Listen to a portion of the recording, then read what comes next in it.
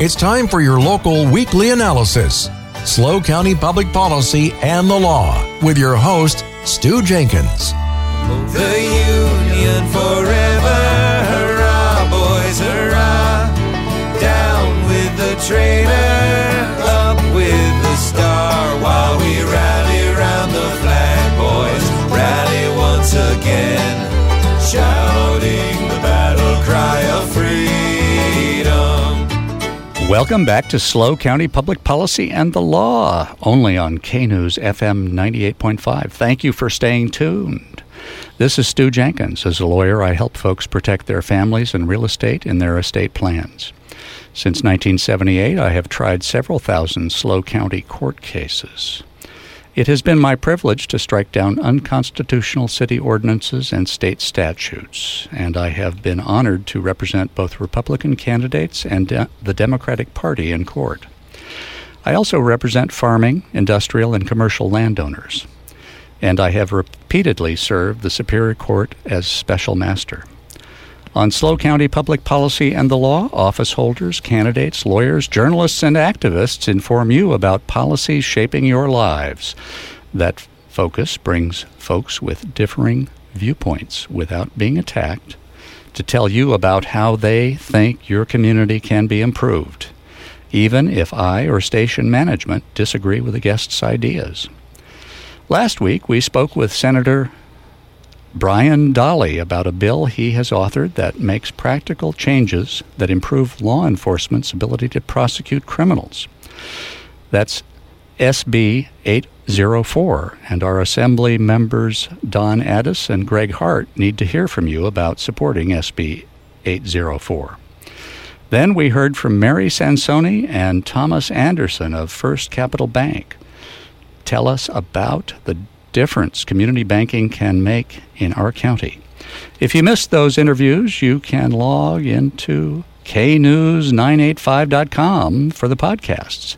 And if you don't see the show you want to listen to, there is a link down the page to all the SLO County Public Policy and the Law interviews from the beginning of the show.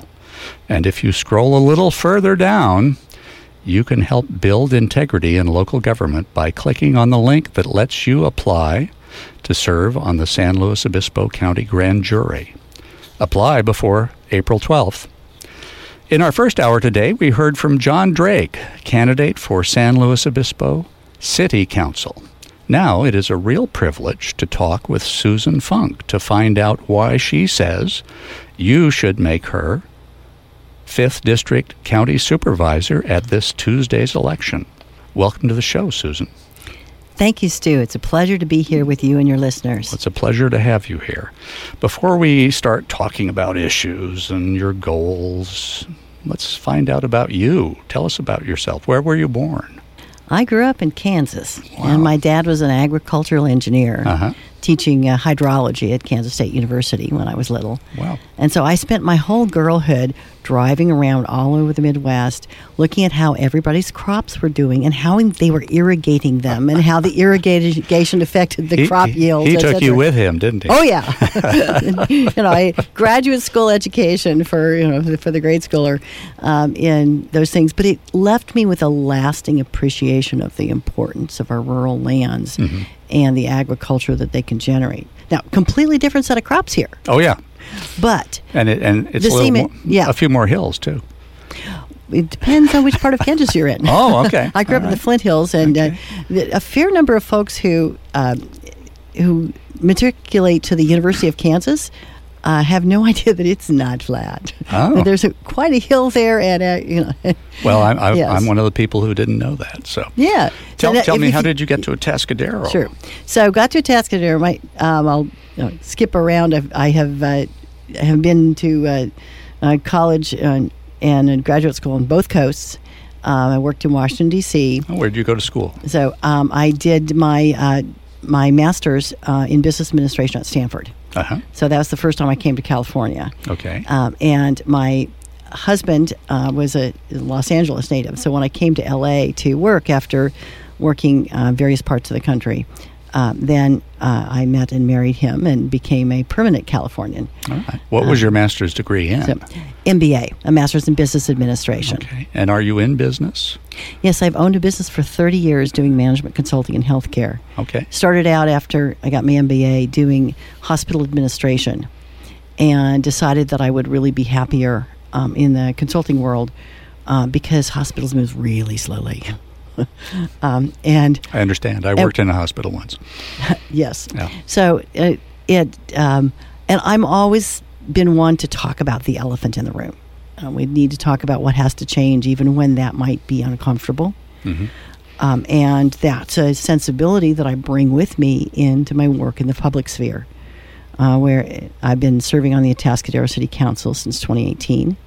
And Susan, do you have children? Yes. So we have one son. Is he grown or? He's 26 now. Wow. Okay. And you said you got onto the city council in 2018 in Atascadero. Whatever motivated you to do that with all the time and trouble that goes into public service? Well, what motivated me, I've always been interested in this business we call democracy and value the way that we get things done. I spent 4 years coming out of college before I went to get my MBA working in Washington, D.C. for a Missouri congressman. Mm-hmm. And not a Kansas congressman. No. The Kansas delegation was pretty small, and I was able to get the opportunity with a Republican congressman, actually, from Missouri that I liked, and ended up working there 4 years and being able to get a real appreciation for how we move things forward. As staff, you don't get to do big things, but every now and then you get to tweak something in a way that helps. That's something that I see in my council work. Mm-hmm. What's the proudest tweak of a federal piece of legislation that you were able to make when you were staffing with that Republican congressman in Missouri? I handled a piece of technical legislation granting the consent of Missouri and of Congress to an agreement between Kansas and Missouri on their border, where the river had the audacity to get up and move.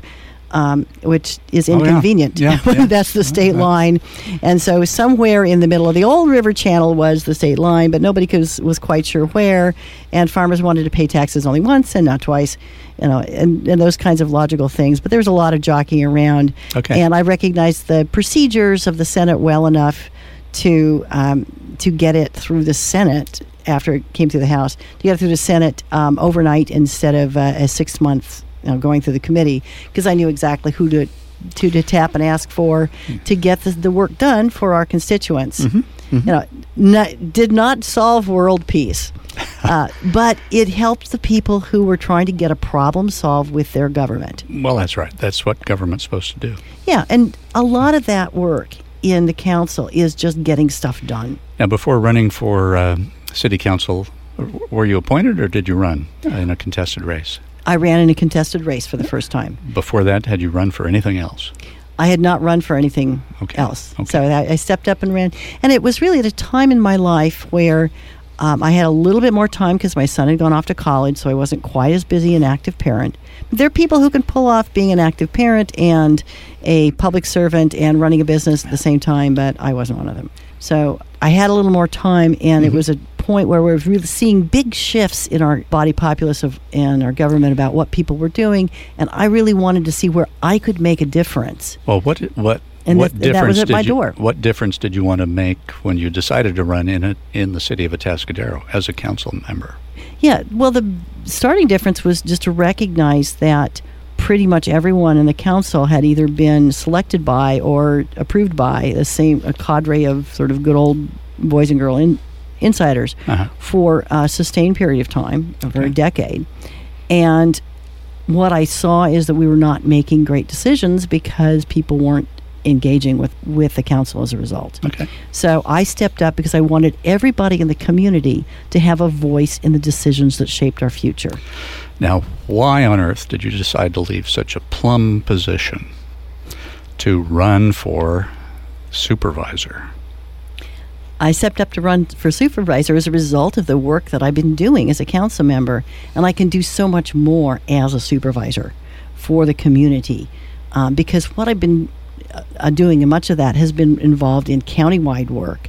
I stepped up to chair the largest of the county intergovernmental interagency committees, the Homeless Services Oversight Council, because somebody needed to lead that work, and led the development of a new countywide strategic plan on homelessness that we got all 5 county supervisors to support, both before and after the last election that shifted the majority. Mm-hmm. So that kind of work, I have been able to bring people together across all kinds of different divides, geographic and partisan and experiential, to get some of the change that our community needs, and to start building the infrastructure for that change. And it just takes a lot of time. Well, now, with all of the changes that have happened over the last 4 years in the supervisorial districts, there's a lot of people who may not know they're in the 5th district. Can you kind of educate folks on what communities and what parts of the county are in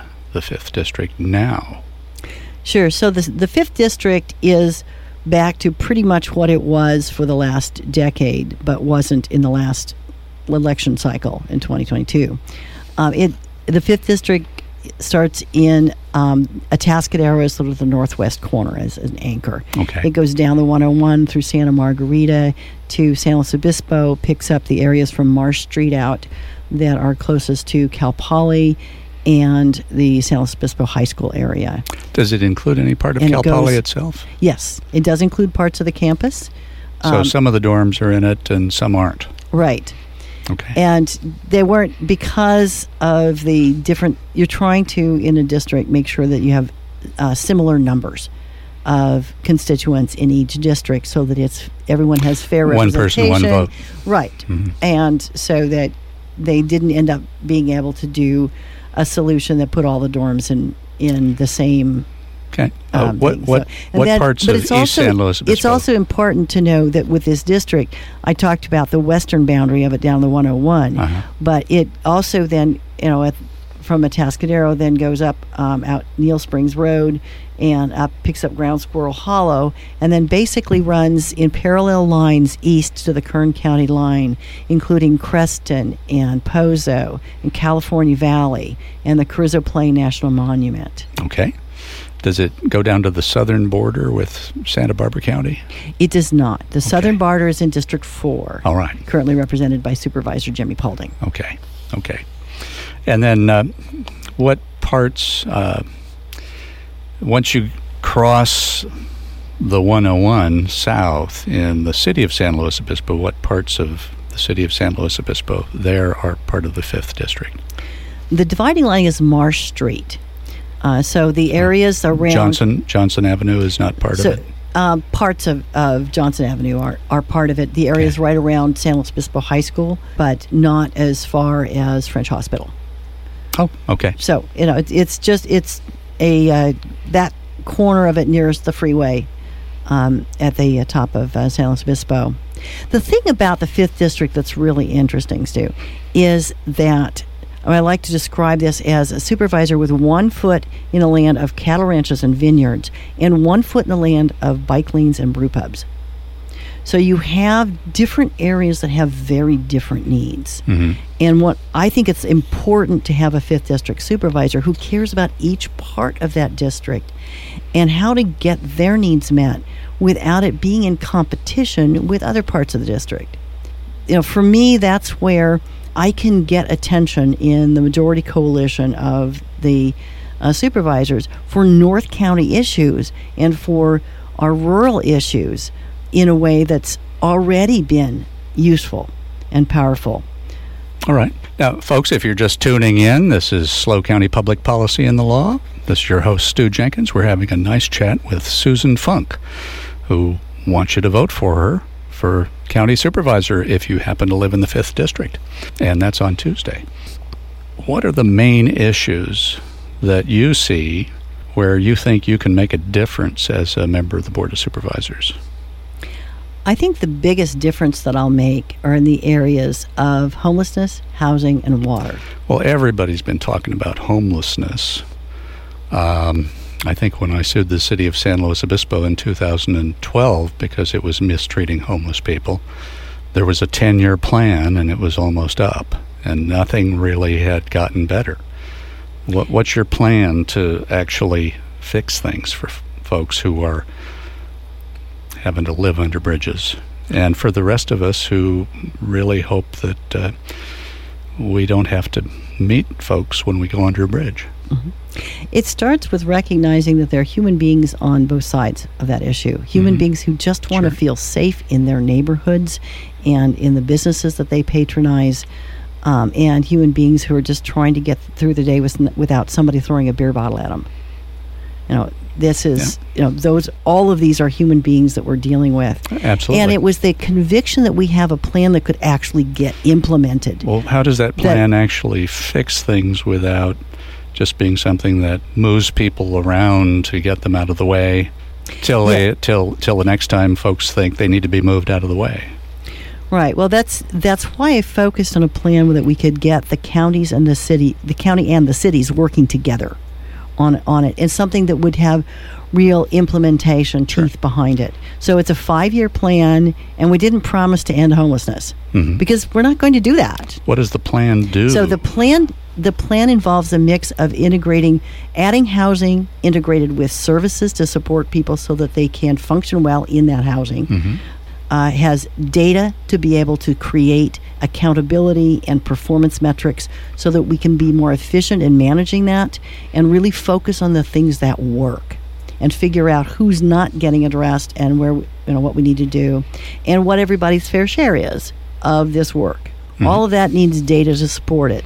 And we have to have a countywide agreement with a compact among the cities in the county as to who's going to do what of this as we move, additional pieces of this as we move forward, and to communicate that and integrate that with for our listeners. Folks. Yeah. For our listeners, who some of whom are just getting introduced to you, that all sounds nice, but if it's not going to end homelessness, what percentage of folks who are now unhoused are likely to find housing under this plan? The 5-year goal was to cut homelessness in half. Okay. It doesn't have to end there.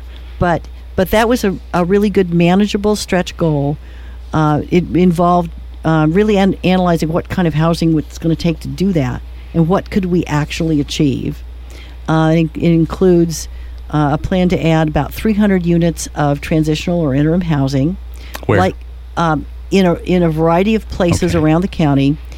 We've got, for instance, the Cabins for Change in Grover Beach are an example of that. These are 100 square foot little cabin units where the bathroom's in another unit down the way, and that are big enough for the homeless person and their dog. These are the teeny homes. Yeah, these are little, very small units. In fact, the next ones to be built will be 64 square feet. Wow. Yeah, so they don't have, this is not... Joe, who's operating the board, is wincing because I know he's thinking, I can't fit into that.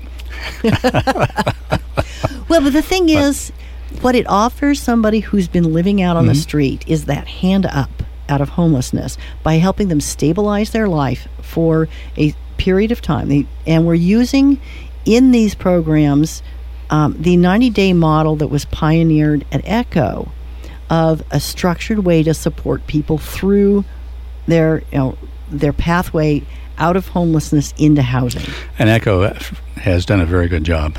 A lot of very wonderful volunteers, and they've done a good job with the money.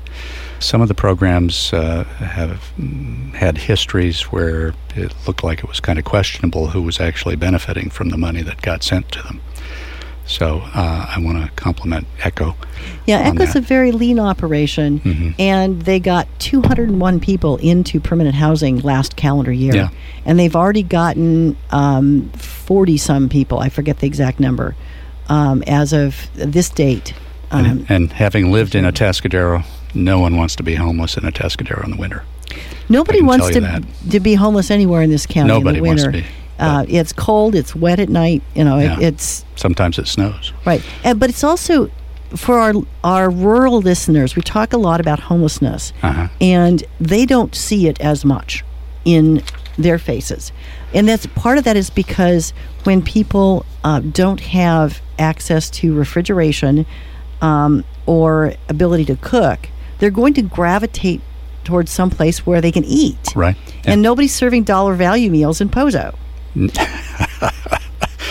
Well, no. Right. So, this becomes, so folks who are from this community and lose their housing end up clustering a little more into the more populous parts of our community because food is there and other services are there that they need. The medical care is there that they end up needing. A lot of my rural clients and a lot of our rural listeners are concerned about rural issues. And one of those is water and one of them is property taxes.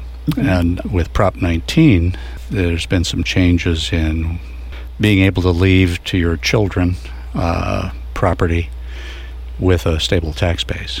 I know there's been a big brouhaha in the campaign over whether you support Proposition 13 and those property taxes. And I know there's been arguments about different positions on water rights in the North County. So we're actually coming up pretty soon on a hard break, but which of those issues would you like to deal with first? Let's start with Prop 13 because I want to make it very clear that I support Prop 13. Well, there's a couple of initiatives coming up that would reduce the percentage. They'll be coming up in November. That would reduce the percentage from 2/3 to 55% for the ability of a government agency to have a tax increase. How do you feel about those initiatives? First of all, I have exactly as much power to influence that as you do, and Joe does here is running the board because we are all California voters. And this is a statewide thing that voters are going to make the choice on, rightfully so. But you've been politically active. Are you going to take a position on those initiatives? So as time comes up, we'll do that. Those are coming for the ballot for the fall. I think it's really important that we be able to have honest conversations about how we fund our government, or otherwise we end up not being able to fund our public safety. And that means one way or another we have to be able to look at the trade-offs of different approaches. The key thing is the scaremongering that's going on right now. Well, we're going to talk about that on the other side of this news break. That's not happening. Susan, stay tuned to SLO County Public Policy and the Law. We're going to talk more about taxes with Susan Funk on the other side of the news.